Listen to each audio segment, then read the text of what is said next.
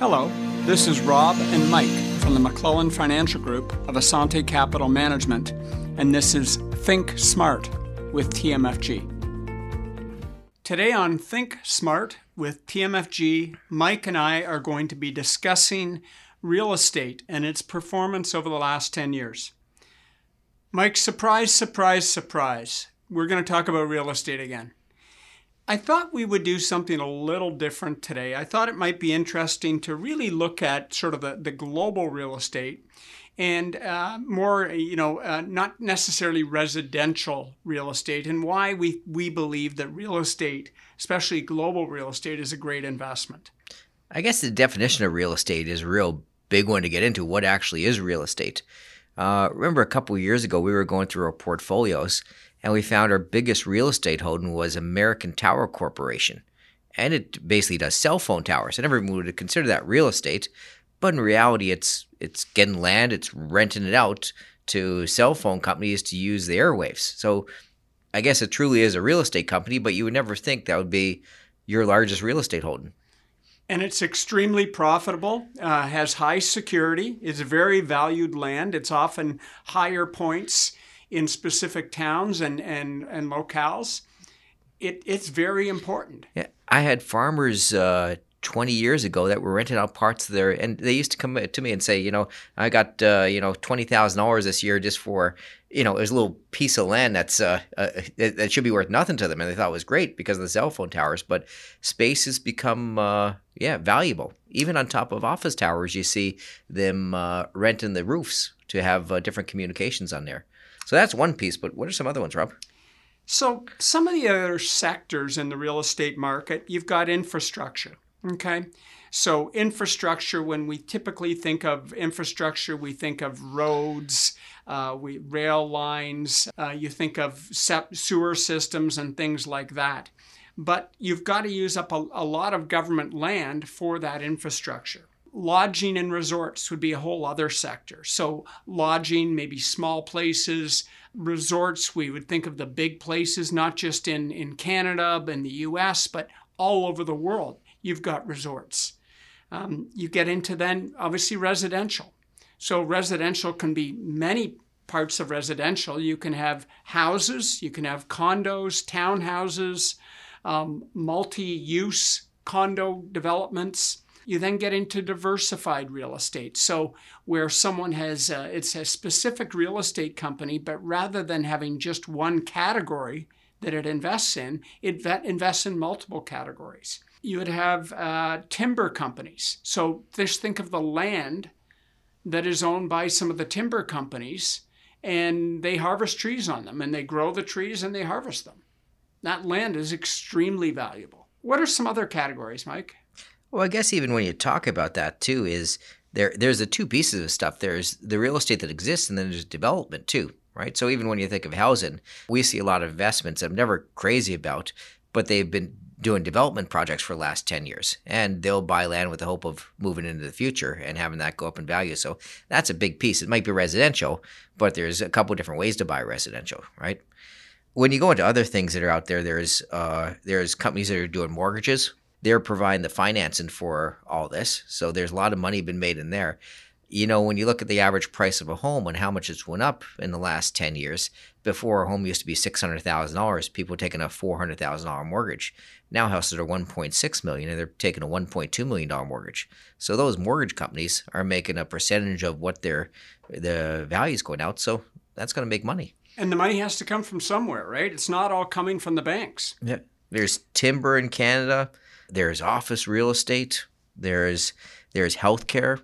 There's even senior homes. There's healthcare areas. So there's all different parts of this healthcare portion. You've also got retail. Now, retail's had a rough go, as we'll see soon when we look at some of the numbers. But retail is everywhere you turn. And it's not just in your own country. It's everywhere around the world is retail. Another big one, self-storage. That wasn't something that I had to play any role in. And then suddenly now I own 3 self-storage units. Well, I don't own them. I'm paying for them because we're rebuilding the main cottage. And so we've had to store everything. And not only store everything, the old furniture that we had, if we buy new furniture, we put it into a storage unit. And we've even had to store some of the timber supplies for the cottage. I always find it funny because whenever you get into things like this, you never realize why the business exists until you have to use it. I never understood the value of Facebook and Google. And I was going through a budget last month. And I saw how much we had to spend on Facebook and Google advertisement. And now I know why the company has some value to them. So, self-storage is something, well, that's for other people until you have to use it. Well, you wonder, why do people need, up in Muskoka, why do people need to store their stuff? But people have lots of toys and they need to store it. True. And I guess there's, even within our business, there's Iron Mountain. We pay a fee to Iron Mountain every month, and they're storing files. And it got to the point where the storage of files would have been our whole building. So we now have to pay, and I'm sure every other financial advisor in all of Canada, and I'm sure every person with insurance companies and any type of compliance that's involved in your business, and you have to maintain old files, is going to Iron Mountain. And I guess the last one would be industrial. And whether, the industrial is all over the map, all over the world. You've got industrial land that is, buildings, manufacturing, you name it. So what are some of the best performers? And I'm looking specifically, not long-term, we're really looking over the last 10 years, ending in 2021. So I'll start with the worst. The worst performers, no real surprise, hotels and resorts. In the last 2 years alone, down 23.6%, down 6%. They've lost money in the last 3 out of 4 years. It's been a really rough go. And some of them have gone under, for sure. Pandemic has just destroyed. That industry is having a very big a struggle right now. When you think of the hotels that had the big conferences before, think of the issues they're coming into. And what people forget is when they open up, everyone expects the hotels to be able to open up and have a conference with 5,000 people in there. Do you know how hard it is to cook for 5,000 people? Do you know what type of chef you need to be able to do this type of thing? And they've said over the last few years, they've had to keep these chefs on, just paying them to lose money because they need the staff, because otherwise it would take them 4 or 5 years to reopen. So they need to keep these guys on payroll.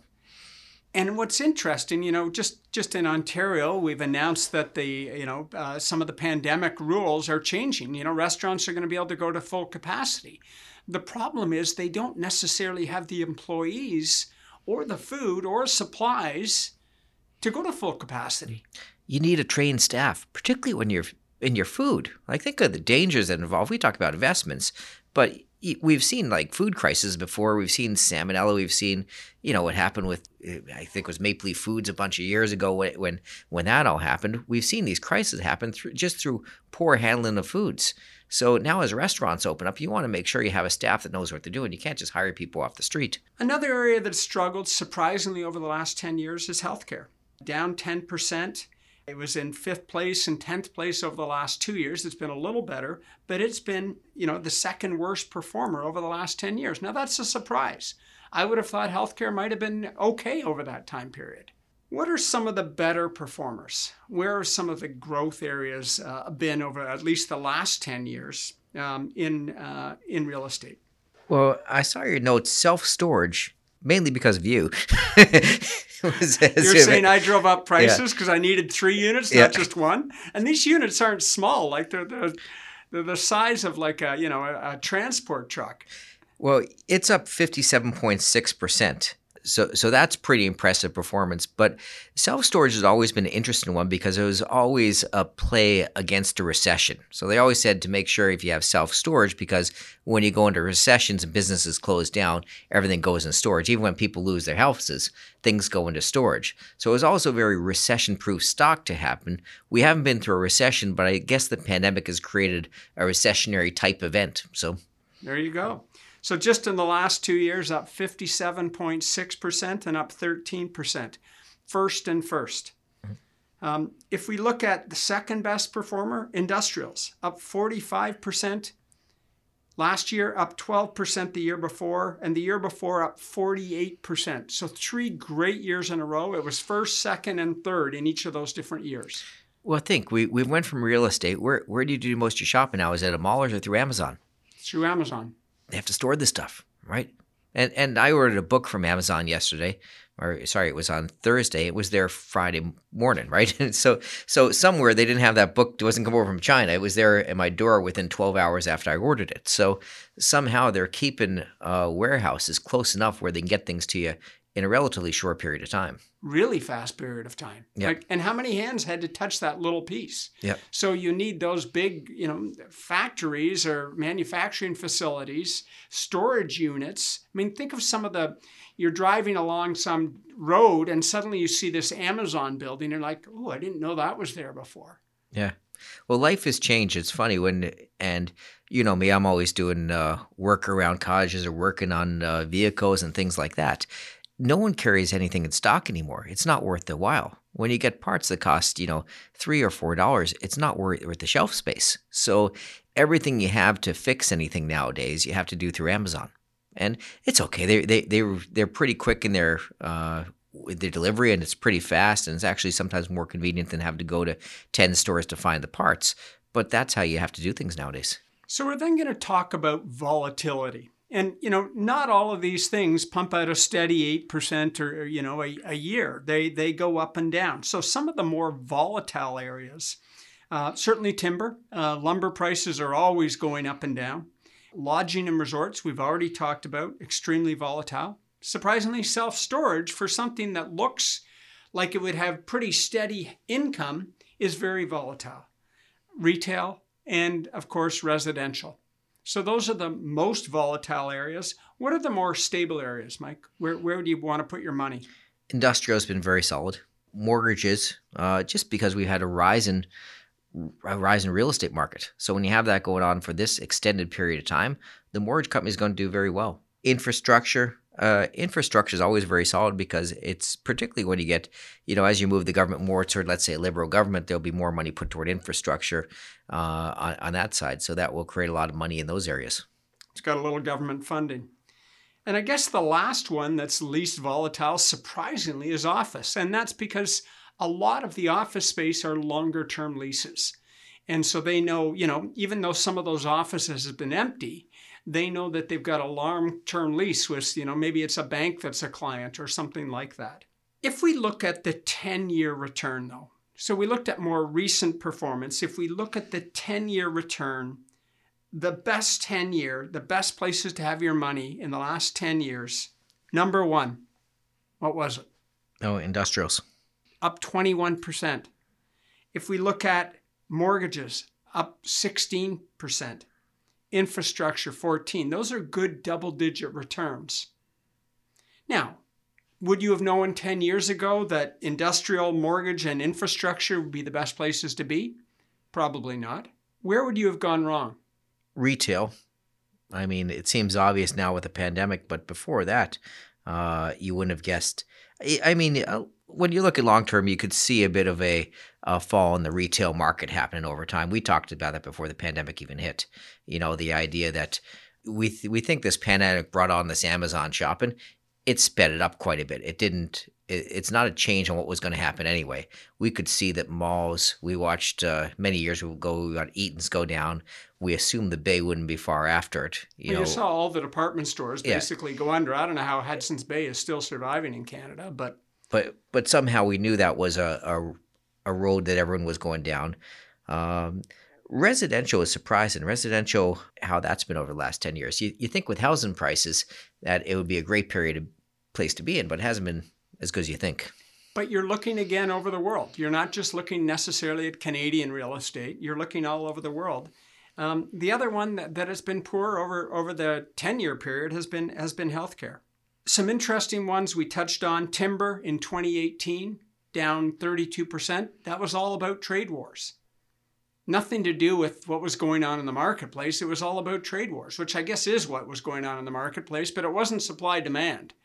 And then, as we talked about, storage units up 57%. So if you pick the right sector in the right year, you can really hit a home run. At the end of the day, do you want to try and pick the right sector? Do you want to try and pick the right country, the right property? It's so much easier just owning the global marketplace in real estate.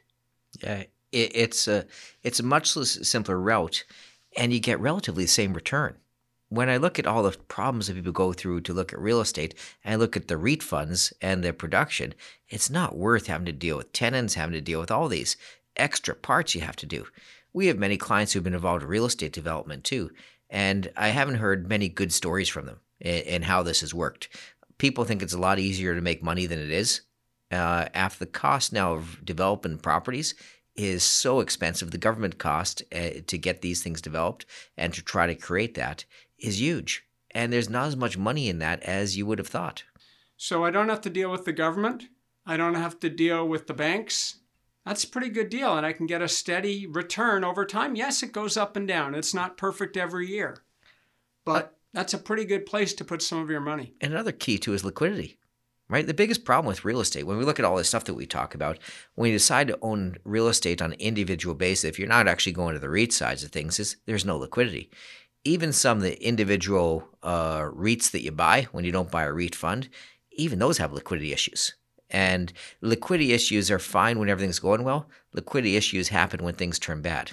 And that's when you generally need the money. That brings us to the end of another week. Thank you for joining us. This is Rob and Mike with Think Smart from the McClellan Financial Group of Assante Capital Management, reminding you to live the life that makes you happy.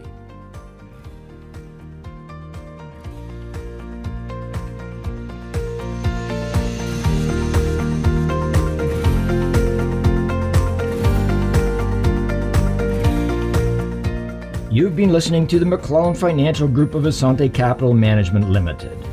Assante Capital Management Limited is a member of the Canadian Investor Protection Fund and the Investment Industry Regulatory Organization of Canada. Insurance products and services are provided through Assante Estate and Insurance Services Incorporated. This material is provided for general information and is subject to change without notice. Every effort has been made to compile this material from reliable sources. However, no warranty can be made as to its accuracy or completeness. Before acting on any of the previous information, please make sure to see a professional advisor for individual financial advice based on your personal circumstances. The opinions expressed are those of the authors and not necessarily those of Assante Capital Management Limited.